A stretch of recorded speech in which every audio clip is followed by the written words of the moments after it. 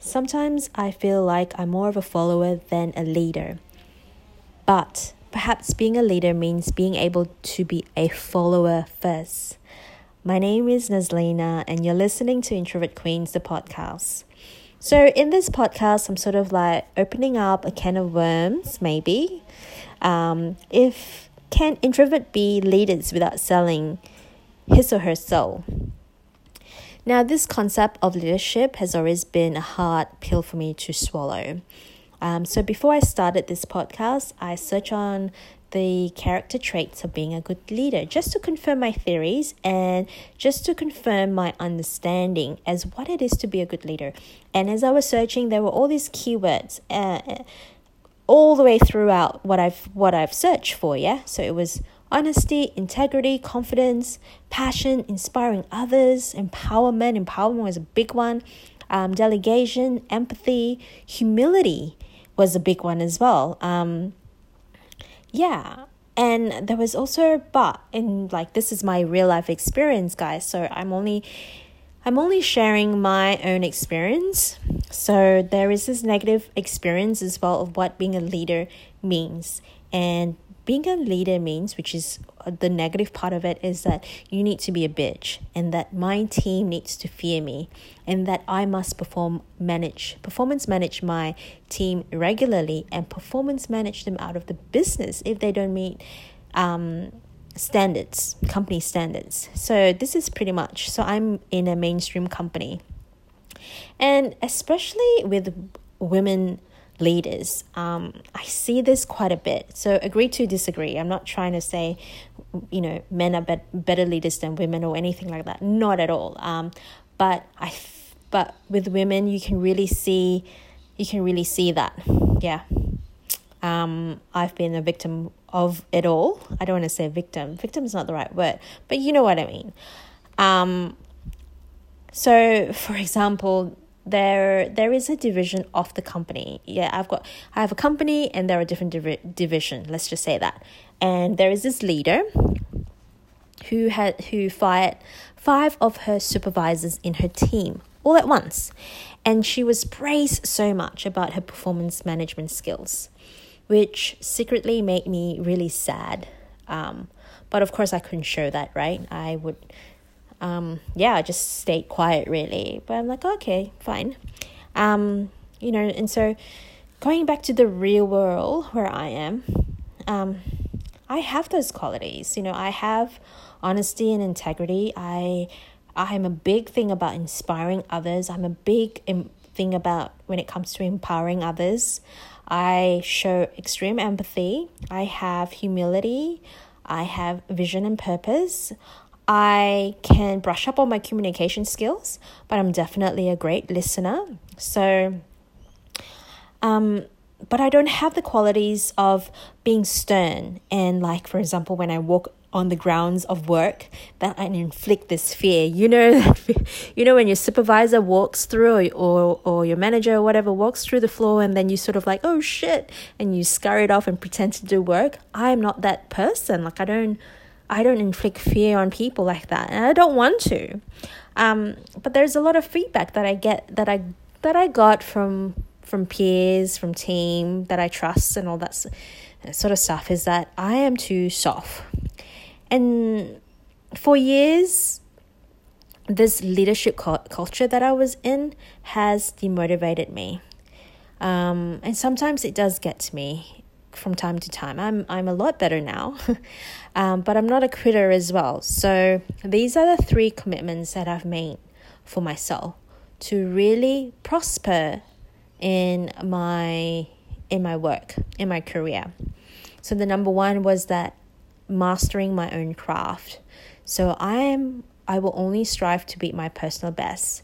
I will always reflect on how I can do something better.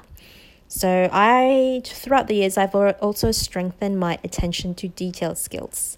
I have been in my company for years, yes, but like everything else, things change. So be part of that change as well. So part of that mastering skill is be a master of change.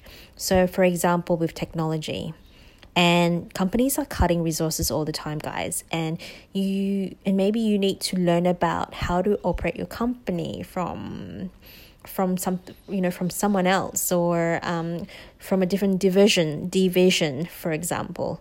So for example, for me, like suddenly I need to understand how HR works. I never had to do that before. HR, we had a huge team of HR, and now that resources has been cut back quite significantly. And so I had to learn a little bit about HR and how to that process.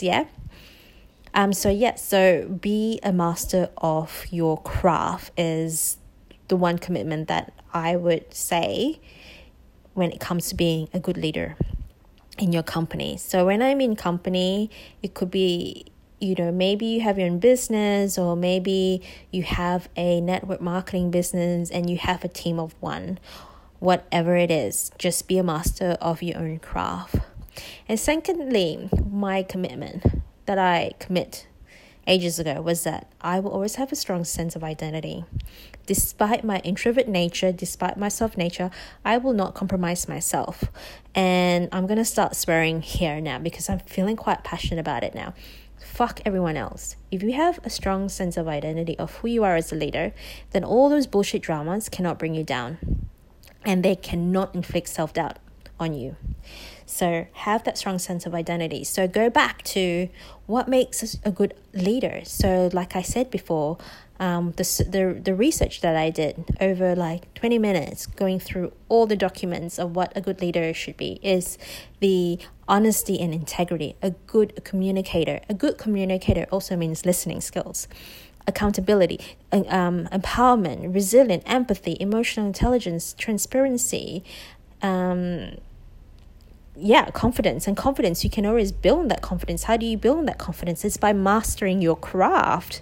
So 100%, right? So I get really, really edgy about this, because I guess, and I have to be careful, because in the past I have always been challenged about my way of leading a team has always been challenged, and I feel like I always need to defend my ways, but I no longer need to as such, because because I have a strong identity. I know who I am, I know how I manage, and I know that I will always deliver results.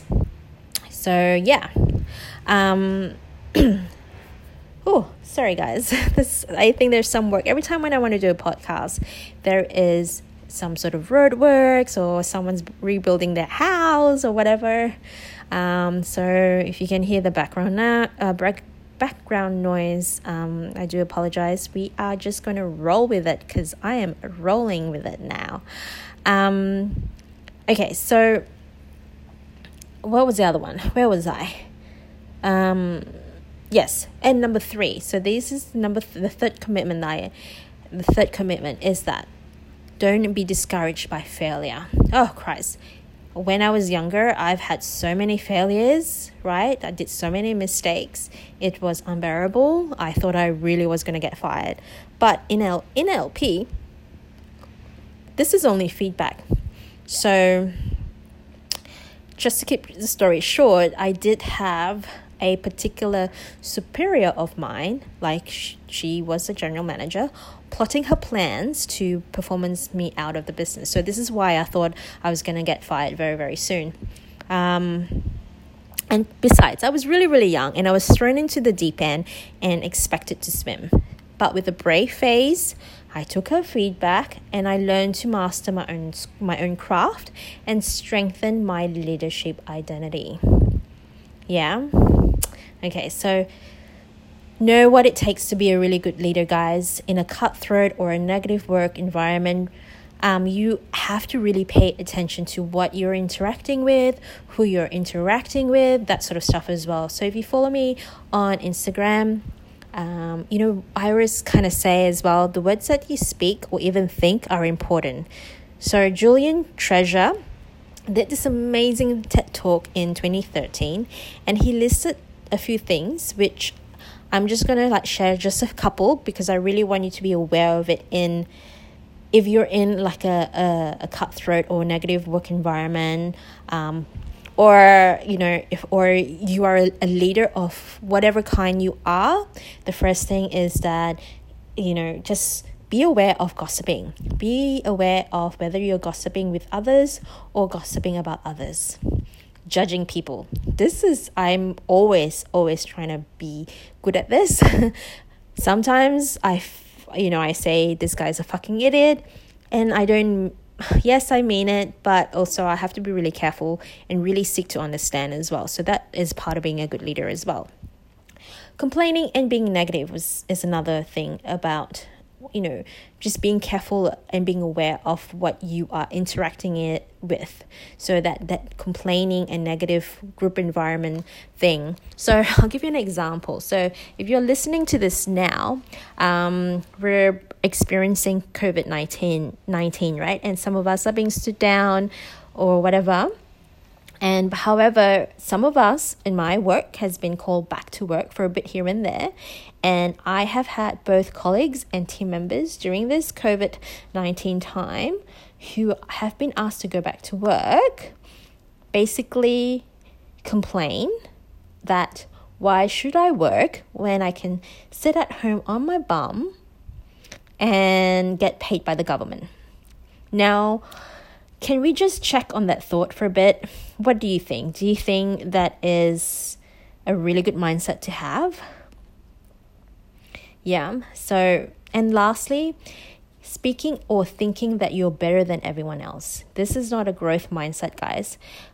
Thinking that your way is the right way and you cannot listen to feedback, then you will never grow as a leader as well.